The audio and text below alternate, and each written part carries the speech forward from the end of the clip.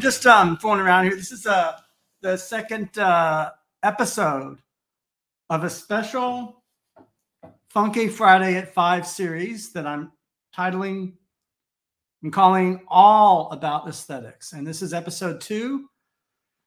This promises to be a lengthy series because I'm not just going to do 3 shows. It's going to be like a season, and I'm going to have shows. And this is the second one. I'm going to talk about all kinds of different things. And I'm here at my piano. I got to do some. I got to organize some stuff in my space here. As you can see, I'm going to talk about.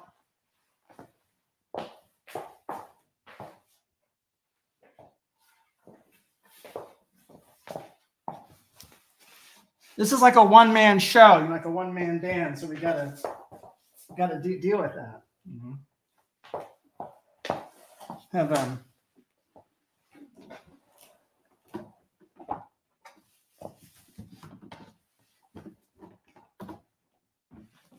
hopefully this is relatively painless, but we got I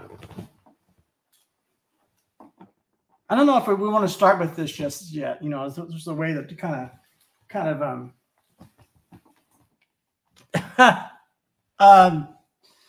so the last time I did this series, I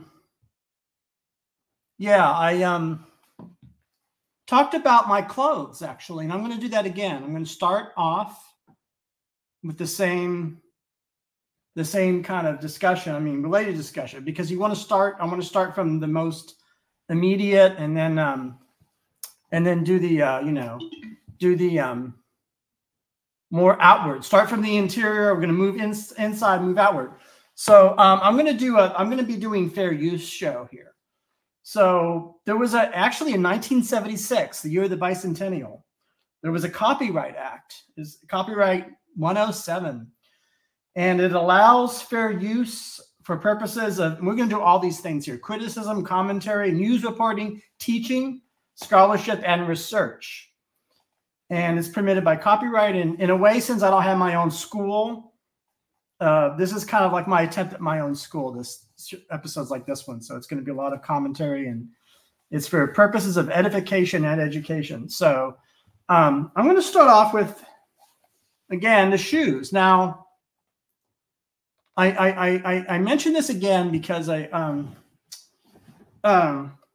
had these made in '94 in Florence, Italy. And last time I didn't get a chance to show you this. See this little initial? Yeah, this little MH. And I went into this little place. Now, I found some more photographs of me having that made. Now, this is me at the age of 25. Look at me there. And that's Stefano working on something. I'm kind of looking at his I just wanted to get these are really nice photos I took of the late Stefano Bemmer. And this is the prize of this one. This one I took as a prize. And so I thought I would reintroduce those shoes. Now, as far as the other stuff I got on, I'm wearing kind of unusually. I'm wearing stuff that I don't wear too much throughout the year. So it's what I call only a few months, because this is winter clothing. So this is a you would call it, the English would call this a coat. A sport coat, not an overcoat, but I think Americans call it a jacket. And it's a Harris tweed by W. Bill was the name of the firm. Now I think they consolidated to another firm, but basically these are really, really everything in bespoke clothing, at least as far as I'm familiar, and the what I've done for myself for many decades, just many, many years studying this stuff, and it's all about weight. Everything's weight. So we're in December now. So in December, you're going to have 20 ounce, 18 ounce weight. And this is one of the heavier kind of tweeds. And I got this thing because it's kind of plain. It's got some blue in it. And, you know, as a demonstration of, again, aesthetics is about, what is it about? It's about how things feel to us, how we receive information. If indeed we receive information as information, or if we receive it hopefully as something less superficial than data or information, that is something that has meaning to us, something that affects us in some way, all sorts of ways, depending upon our own unique life experience and the journey that we happen to be on. And so all of that stimuli, all that information, we receive it, and all that stuff we're receiving was made by people or some kind of a, you know, a person or a group or a town or whatever, you know, made things. And a lot of those things that are made are not, they're what I would call make-believe or imagined. They're fictional. They're not reality. And the term that I use for that, and a lot of people use, is the word art. Now, that's a very, you know, art etymologically comes from artificial, meaning not natural, meaning it's not like this piece of wood here. It's not just given.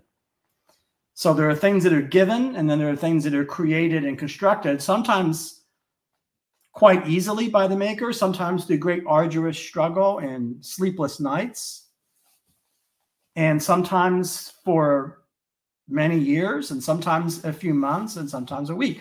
And then you get things like, well, like a book, or get things like, well, we'll get to it. So things, all sorts of things come out of it. So I didn't really know. I always say this, I never know how I'm going to proceed exactly, because I have all these ideas and these things I want to express, and I don't know, you know, how I'm going to, but I want to get to this clothing thing. So bear with me. So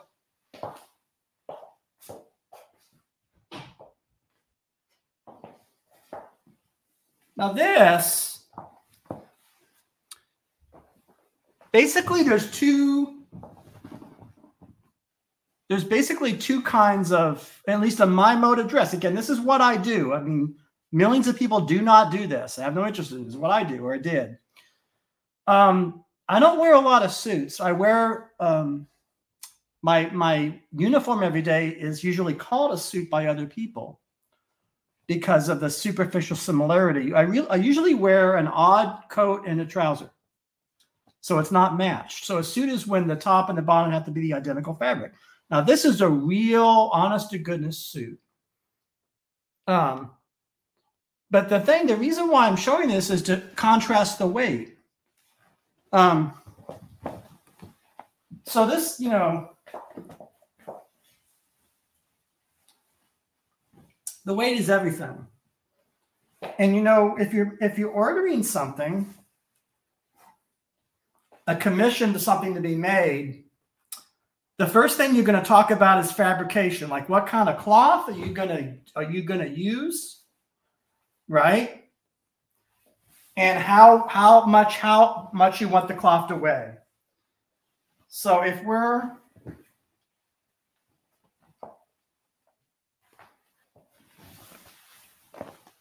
we're in summer, okay, see how light this thing is?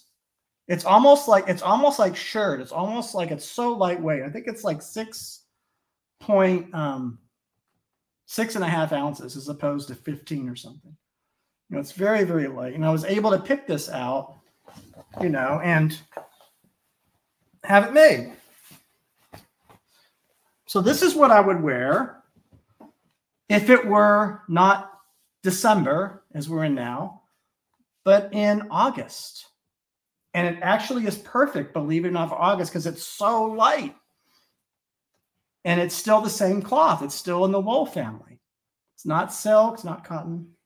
And it's very formal. Now, this is the big thing. Like the suit, this is really a suit. It's like all of my clothes are very plain.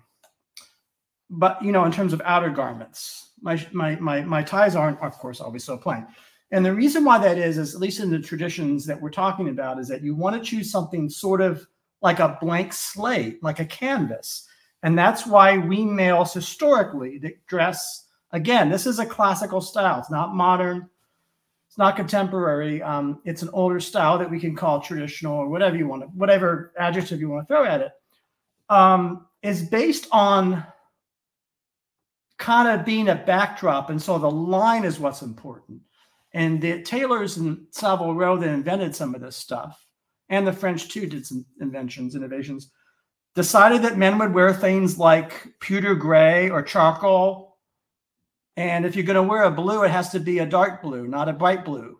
Basically, you're wearing shades, not colors, if that makes any sense. And you leave your color for a tie or something or accessory. That could be a color, but you're kind of, tans and these very, some people consider this very boring, but the conceit behind all of this is that when you look, if you are going to look at what someone's wearing, you're going to see the work, they would say workmanship then, work, the craftspersonship or whatever word we're using now, will stand out more if you're not distracted by patterns and loud colors, because it's about line and not about, it's a certain sensibility. Now that entire world of fashion and bespoke tailoring is one tiny, tiny speck in the world of aesthetics. It's a speck. It's just basically what some men liked. It's actually used to be required. So 40 to 50 years ago, 60 years ago, this was required by a lot of men because of their job, maybe. And there's also certain requirements about wedding attire and all this stuff and black tie and all these kinds of things, And so it's a speck, though, because it's just one small, it's like a small little hamlet or garrison, in an immense universe of all sorts of other aesthetic matters like print, linotype, right? Fonts, if you're going to read something, or photography, a camera.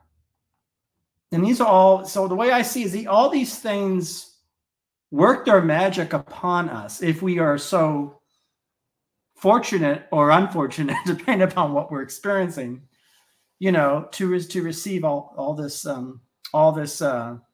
bounty that humans in culture, and we call it civilization culture, create. And we're going to deal with some of that now. We just talked about clothes. And so just because, I got to take the photograph of the guy that made my shoes, that's a very different thing than getting shoes that were ready made by a factory, of course, or by, those are different kinds of experiences, And so I thought it'd be interesting to look at some things that interest me. We're going to get to Sontag in a minute, so bear with me. So you folks know that I had these little Farrah Fawcett cups. Of course, now that Ryan O'Neal has passed, this, of course, made it all the more interested in showing this. So I have this cup, but I also, keeping with the theme of contrast, right? This is a magazine called Playboy, and this is Farrah on the cover, 1977, and it's a Christmas issue. I don't know quite how to proceed. Should I stick with this issue before I? This is a Christmas issue in the 90s.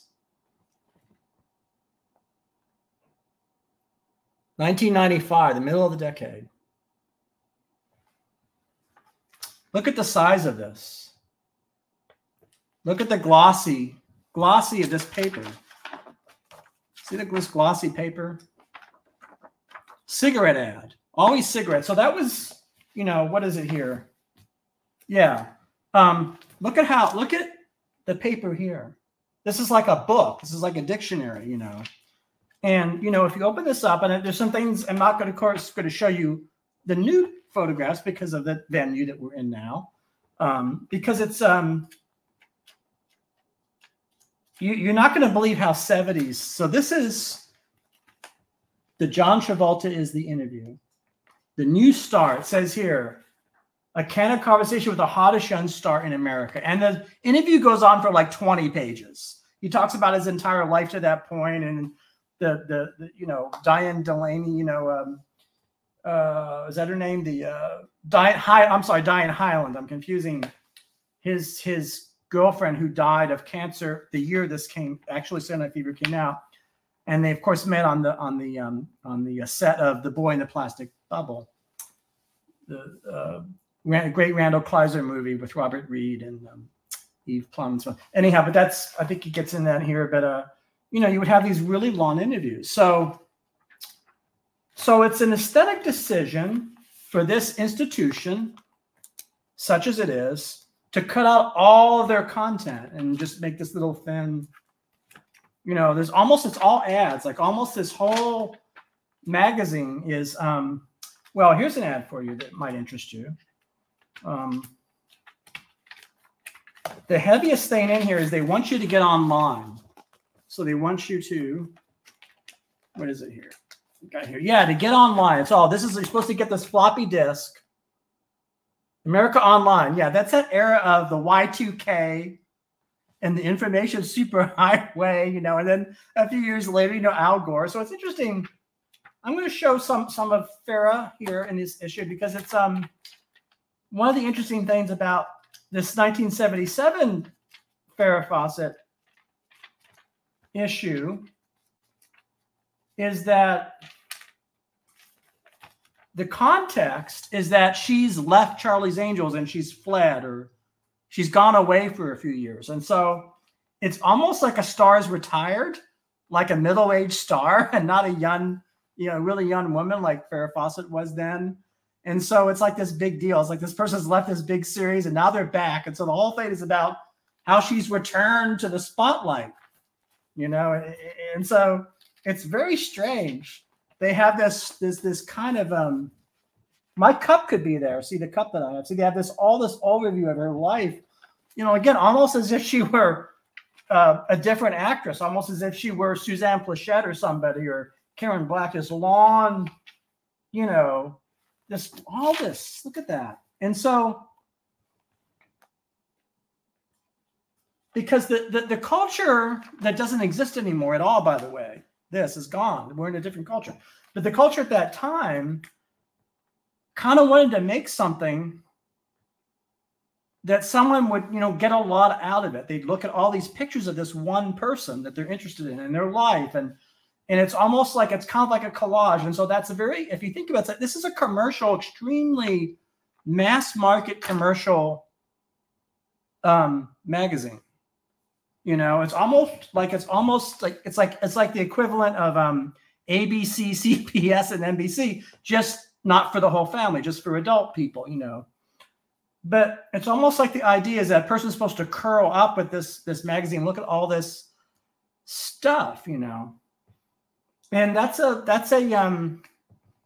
anything that humans make, tells you something, both about what people feel is important or what people want to experience, of course, but also, a lot of the things that it tells you is what's not possible, although it's never thought that way.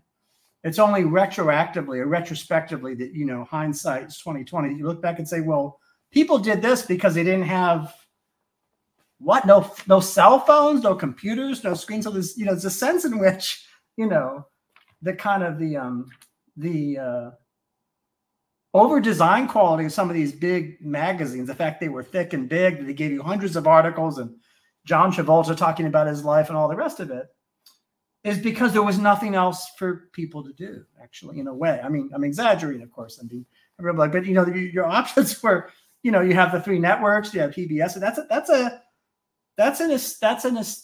the aesthetics of an era, of an entire era.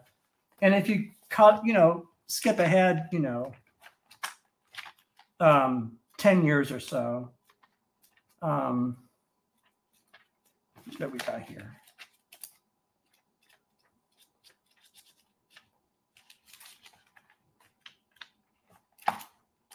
The other difference too is that in these more recent magazines, you can't. They're stocked full of so many advertisements that you can't find anything. It's just, tons of advertisements. You don't know where anything is. Here we go. This is some really great photos of her. Really great.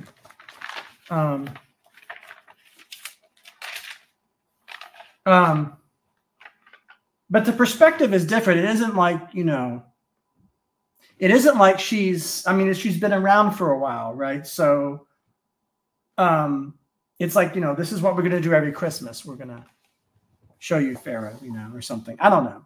Again, I'm not really an expert. I sort of know about a lot of these things, but I don't really have a full, because I have so many interests. I've got to play piano and learn music, and I got to do this and I got to do that. And I got to, I have a lot of things I'm researching any given time. And so I don't know every last detail about everything, so it'd be interesting to think about. Now Sontag,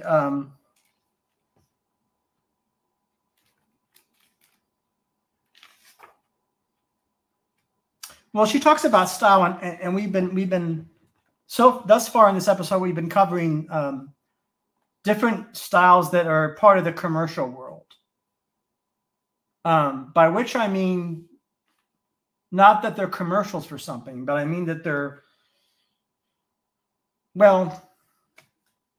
popular. A lot of people are interested in them. It's a numbers sold type of thing. But that's always a style. And so right after I guess interpretation, Sontag has her essay on style, which there's so much to say, but she says here, going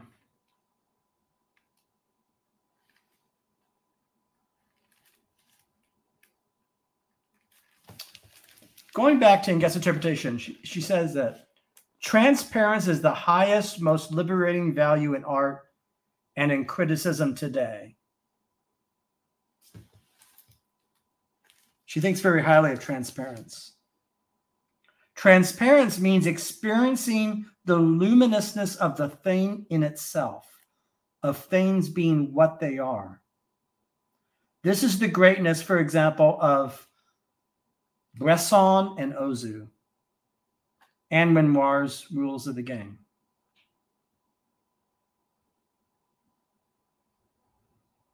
She says, once upon a time, say for Dante, like the thinking of the Inferno and the Purgatory and the Divine Comedy, right? It must have been a revolutionary and creative move to design works of art so that they might be experienced on several levels. Now it is not. It reinforces the principle of redundancy. That is the principal affliction of modern life. So she goes on to say it's like the smokestacks or the chimneys. Again, she's in this essay, she's writing in 1965, 66. So she's responding to that. That is not our world in any respect, of course. So it'd be interesting to think about now. I'm not gonna take that challenge. And then, of course, in the following essay, she says that the antipathy. It's a famous quote: "Antipathy to style is always antipathy to a given style."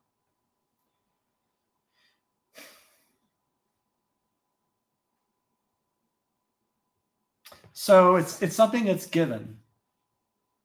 And she's saying that if you don't like something, you don't like that specific thing and its specificity.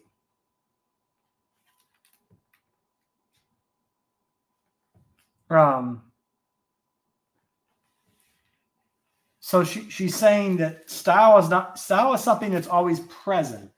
Style is not something added on. So it isn't like you have the world and then you then a style is somehow attached to it.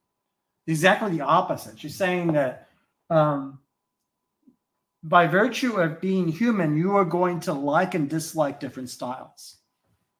You know, you're gonna be someone who never watches television, like her. I think she never had a TV or something. I think I'm not entirely sure. So she has an antipathy to television, and we've just spent the first part of this episode discussing a TV icon and a magazine that mostly men read. That was very controversial, right? But that's it. Those are given styles, you know. And she goes on to say, it is not only that styles belong to a time and a place, and that our perception of the style of a given work of art is always changed with an awareness of the work's historicity, its place in a chronology. Further, the visibility of styles is itself a product of historical consciousness. Were it not for departures from or experimentation with previous artistic norms, which are known to us, we would never recognize the profile of a new style. So, a lot of things that are new, their newness and is sometimes evident to us because we have been so thoroughly immersed in and educated about what came before. It's kind of like, you know, it's almost like a little bit like so I gotta change clothes here again because I gotta get my glasses.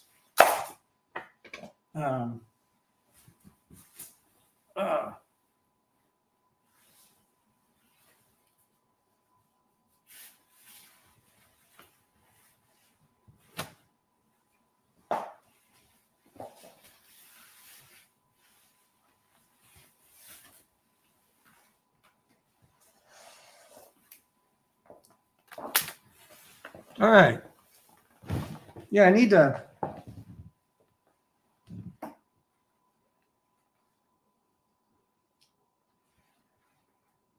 Got to see what I'm doing here. So I'm gonna, in the spirit of comparing, you know, two different commercial magazines, or you know, comparing winter clothing to summer clothing, even though they're the same color range, they're both dark, but they're meant for different times of the year. I try to find, you know, I'm gonna play I racked my brainstorm, and I said to myself, I want to pick the two movies that had the least in common, such that if you see them next to each other, which we're going to do, we're going to watch them next to each other, you sort of think that one of them's not a movie, or they're both movies, or you think you sort of think that an alien intelligence would assume they were made by different planets, you know, or different galaxies. Well, you'll see. I mean, I thought it's kind of interesting. I mean, I should say at the outset that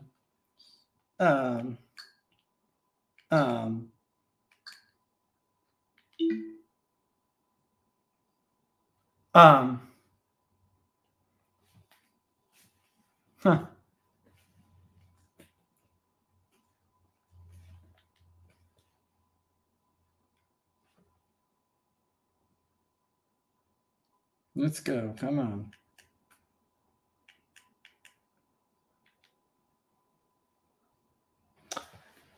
The first I'm going to play is The Harvey Girls, which is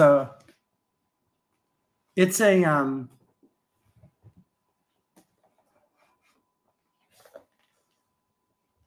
sort of a 50s musical Western. I think that's right. Yeah, I mean, I don't think in terms of these kind of categories. For me, The Harvey Girls is one of my favorite movies. By George Sidney too, and it's one of my favorite musicals. And it's got people like Judy Garland and Angela Lansbury and is it Ray Bolger? I'm forgetting again. I used to have the encyclopedic mind, all these, but it's very 50s, right? Vincent Minnelli, right? So I'm just going to play a little of that and just let it sit with you. And, think about it as a made thing. It's like a man, Vincent Minnelli, Liza's dad, and I'm sorry, not Vincent Minnelli, George Sidney. Confusing, being dyslexic about my directors. George Sidney. I'm thinking of Meet Me in St. Louis, which I purposely didn't show because everybody right now is showing Meet Me in St. Louis. This is a very Turner Classics type of selection. So, and it's a musical, so people burst into song. And the premise of the movie, if you must know, is these girls come to town to civilize it or improve it in some way. They're there to make the town better. I don't know, to bring culture and improve it. And there's love interest and all that. And there's a lot of singing, a lot of dancing. And Judy Garland has one of the greatest voices. So for me, it's Judy Garland, Barbara Cook, Barbra Streisand, who is deeply influenced by Barbara Cook. Tone of voice, Sarah Vaughan, Shirley Horn, Ella Fitzgerald. Just singing. Judy Garland's one of those, just a poet. But anyhow, this is a movie, G-rated. It's enough to make a fella wanna wash your face and hands. We hope you'll never be afraid of soap. Button shoes and powdered chalk and fancy smells and baby talk. It's all the what a gal it's do. Even so, we aim to say we love to honor and oh baby, are there any more at home like you? Wow! Hand me my hair, comb and my sticker. Gonna get bruised up and I'll pick 'em. Put on the dog and I'll say the sicker. Mr. Harvey, Mr. Harvey, Fred Harvey knows exactly how to make 'em. We come from Dubuque, Iowa, that's where the tall corn grows. We come from Louisiana, where the Mississippi flows. I was a Lily and Russell of Cherryville, Kansas, but they never gave me a chance. I finished high school in Providence, Rhode Island, and Providence, Rhode Island is where I learned to dance. Oh, I'm from Chillicothe, Ohio, my middle name's Hiawassee. Ohio, I'm gonna get the golden Member Hill, so I said goodbye, oh, Ohio. We were school marms from Grand Rapids, Mich. The reading, writing, arithmetic were not our dish. I was born in Paris, I was raised in Paris, went to school in Paris where I met a boy. I was married in Paris, almost buried in Paris, but I finally left Paris, Illinois. So this is the wild and woolly west. Give me my taps and my Decadettes. Give me a gun and a holster for my hip. Bang, bang.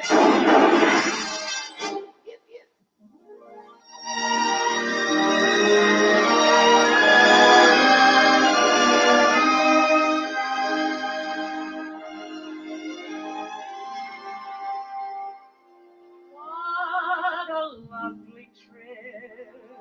I'm feeling so fresh and alive, and I'm so glad to arrive. It's all so grand. It's easy to see. You don't need a palace to feel like Alice in Wonderland.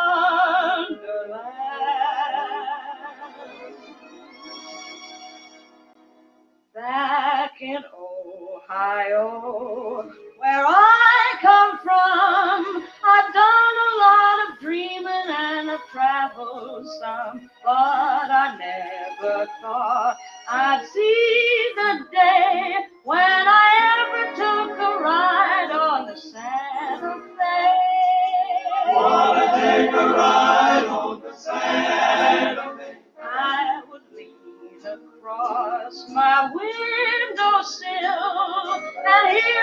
whistle echoing across the hill. Then I've watched the lights till they fade away on the edge of Santa Monica and the Santa Fe. What a thrill! What a great, big, wonderful thrill. With the wheels singing westward ho, right from the day I heard them start. Across the Kansas plains to New Mexico, I guess I got a little gypsy in my heart. When I'm old and gray and settled down, if I ever get a chance to sneak away from town, then I'll spend my busman's holiday on the edge of Santa Monica and the Santa Fe. Oh, boy! We came across the country, making it straight, going 90 miles an hour. Living big life. I can't believe we're at last. You will have a little dance for you. I can't believe that anything would go so fast. Then you pull that wheel goes a humping and a pumping and away we go. All aboard for Gambler, on the outside, on the outside of Bingo, on the outside of Bingo, on the outside of Bingo, and the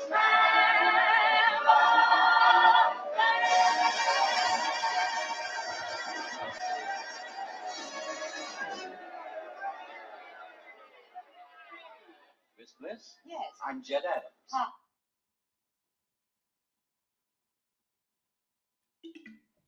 I feel a little bit like I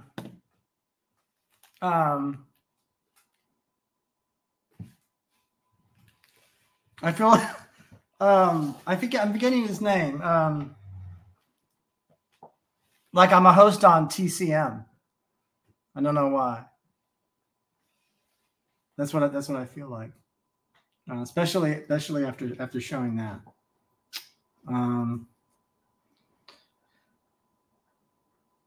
So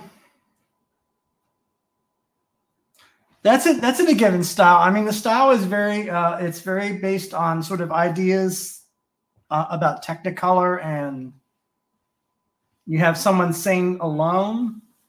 Then we have crowd. We have an ensemble, which call and response, and we have they're talking about what's happening in their town. They take this train and this kind of all this rich color, and just it's actually its own universe, that they created. These sets, this is this is a lot. This is not a real location, and it's a song. And they're singing songs. It's a little bit like opera. Musicals are basically just like opera because they're they're ostensibly real situations, and then people burst into song. Of course, the thing now is to have a song motivated. That if you do a musical, now it has to be about a rock star or a rock group or a folk singer, so that the songs are integrated into the part of the story, because that's the aesthetic. We're in an era in which that's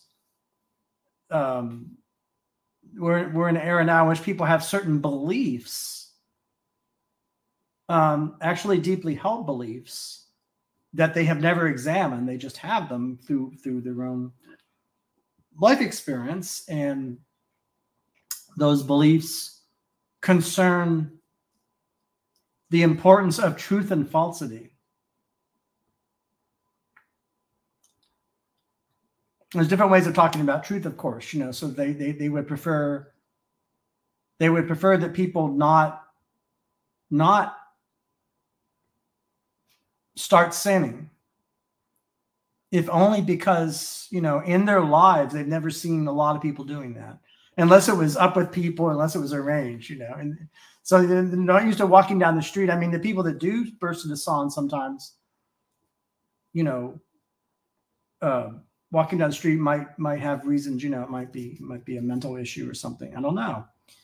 But in the world of musicals, you have to suspend your disbelief and you have to meet it halfway. As I'm always saying, to meet the world halfway, you have to meet this kind of movie halfway.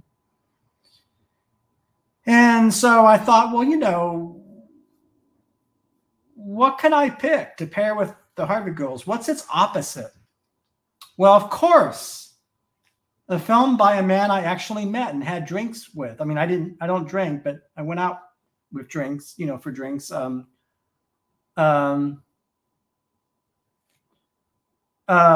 Yes, exactly. People did sing.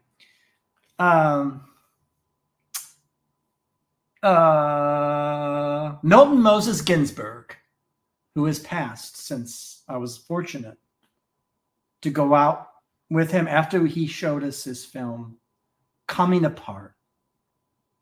1969, Rip Torn, Sally Kirkland, and Vivica Linfors. We're in a different, and some other folks in there. We're going to show a scene from that. And it's pretty, Now, I should say I love both these movies. I love Coming Apart too. I mean, I went out with the filmmaker after all. We talked about his making of this. So, what can I tell you?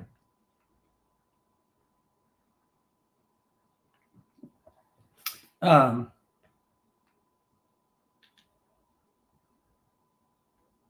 guess I should say that this takes place in one location, and it's about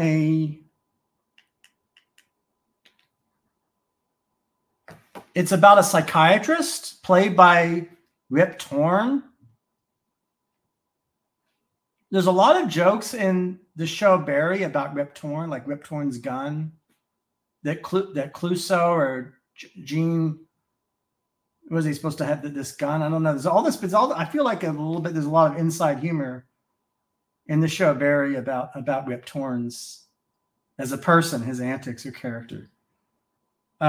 He's a psychiatrist that's sleeping with many various patients, I think. It's never really totally clear. And the idea of the film is that we're watching his films of his, his unethical or dubious relations with all these women. And so I'm going to play a scene from Coming Apart, 1969. Let's see what we...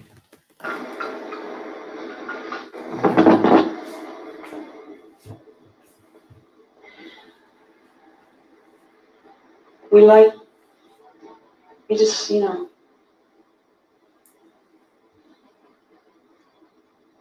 like sleeping together.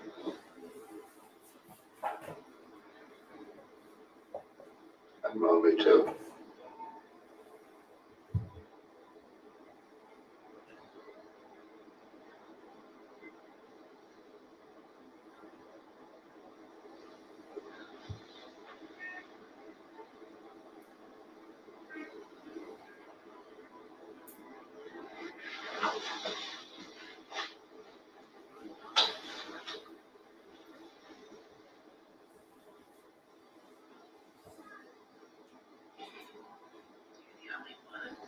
You're the only one that was ever nice to me. I'd like to give you something.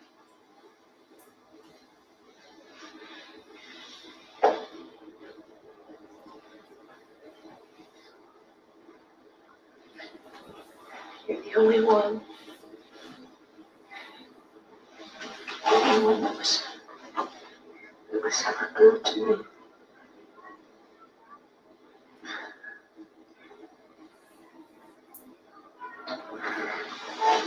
I give you something.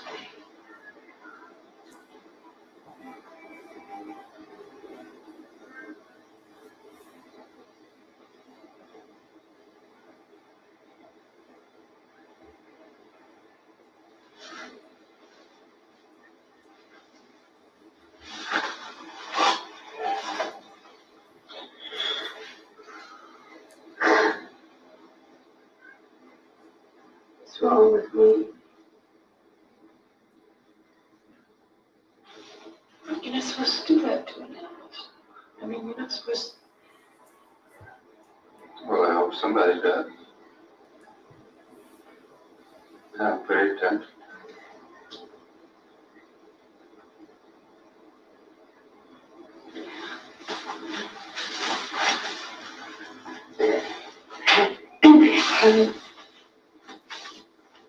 Having an affair with you would be fantastic. Yeah. You've got to go back to work and I have to go home to my wife. Wow.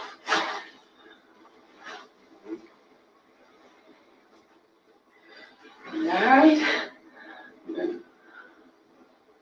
Wow.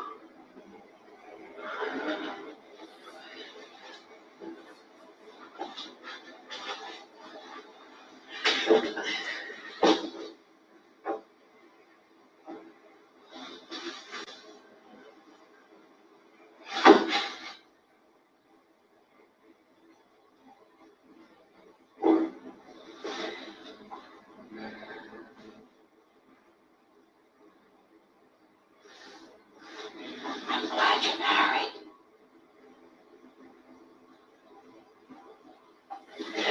I thought that you were a fag. Is she really?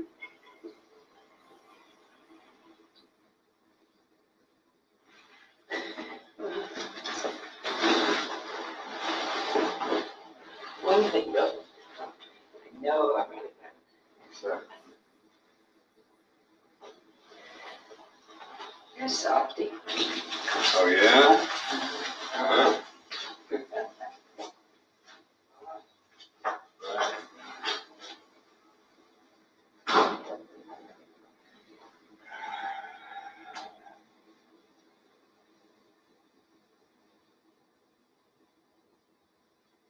Dr. Mindich called.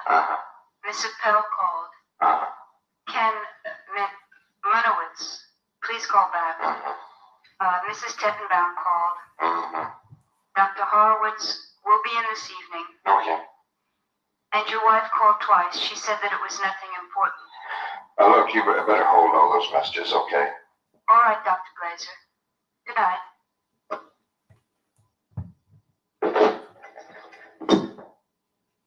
Is that why you're not working today? Yes, I'm really frightened, Dr. Glazer. What happened with Dr. Cole? He said he didn't think he could help me. Why? Look, Mrs. Minkowski, call me in a few days. So that's coming apart. And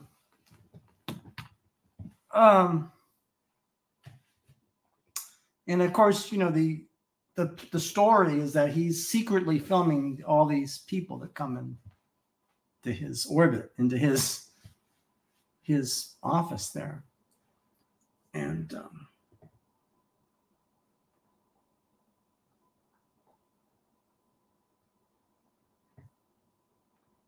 it's interesting to think about. Again, these are both movies. I mean, they were made by people, and you know,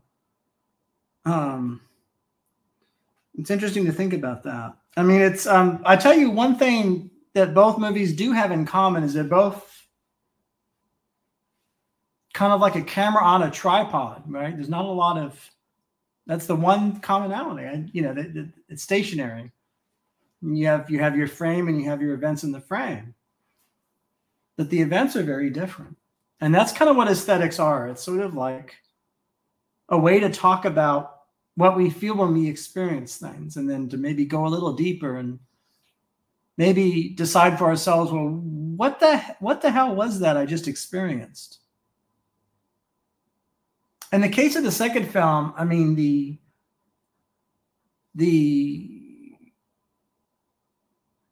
priority is all about the actors. I mean, it's the actors run that film. The two characters here, the Sally Kirkland and the Rip Torn, they're you know, as much in command as the director, as Milton Ginsburg, if not more so. You get the feeling that, and it's all scripted. There's no improvisation in this film. It's totally written. which is another interesting thing about it, I think. And so, you know, you could say that the second film was made by people that wanted to kind of dig beneath the surface and sort of experience people in a way that we identify as being truthful or honest or expressive or vulnerable and all that, and sort of all the danger of that.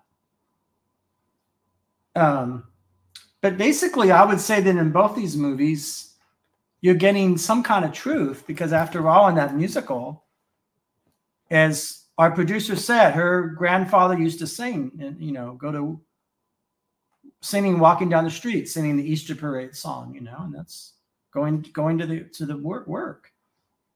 And so it's just a difference of, instead of one person doing, everybody is singing in harmony. And those are things inside of us, and every bit as much as inside of this crazy psychiatrist, you know, this poor, and then that his friend there on the couch, you know. And aesthetics becomes then a matter of what you're going to do with that, or how are we going to deal with that? Just like, are you going to wear a tweed coat that's heavy because it's 20 degrees outside? Or are you going to wear something light because it's 90 degrees outside? And these are kind of, I'm not saying it's all the same thing, but they are deeply connected. And so, you know, if looked at in that way, of course, aesthetics is anything but an accessory that's added on. It's actually all of our experiences in the moment, on a day-to-day, night by night, you know,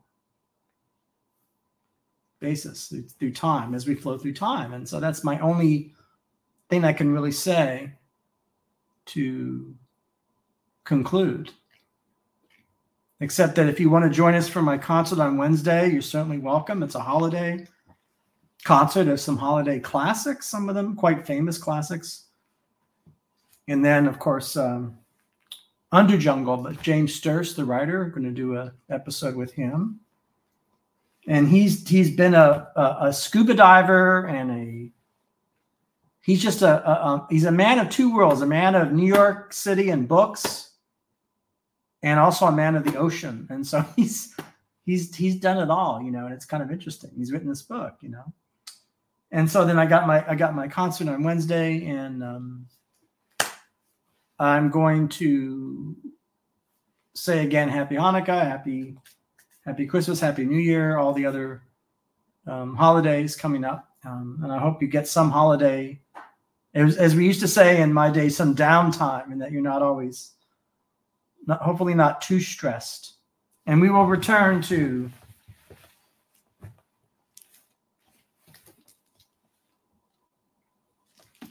Sontag here. So there's more to talk about. So thank you. Have a good weekend.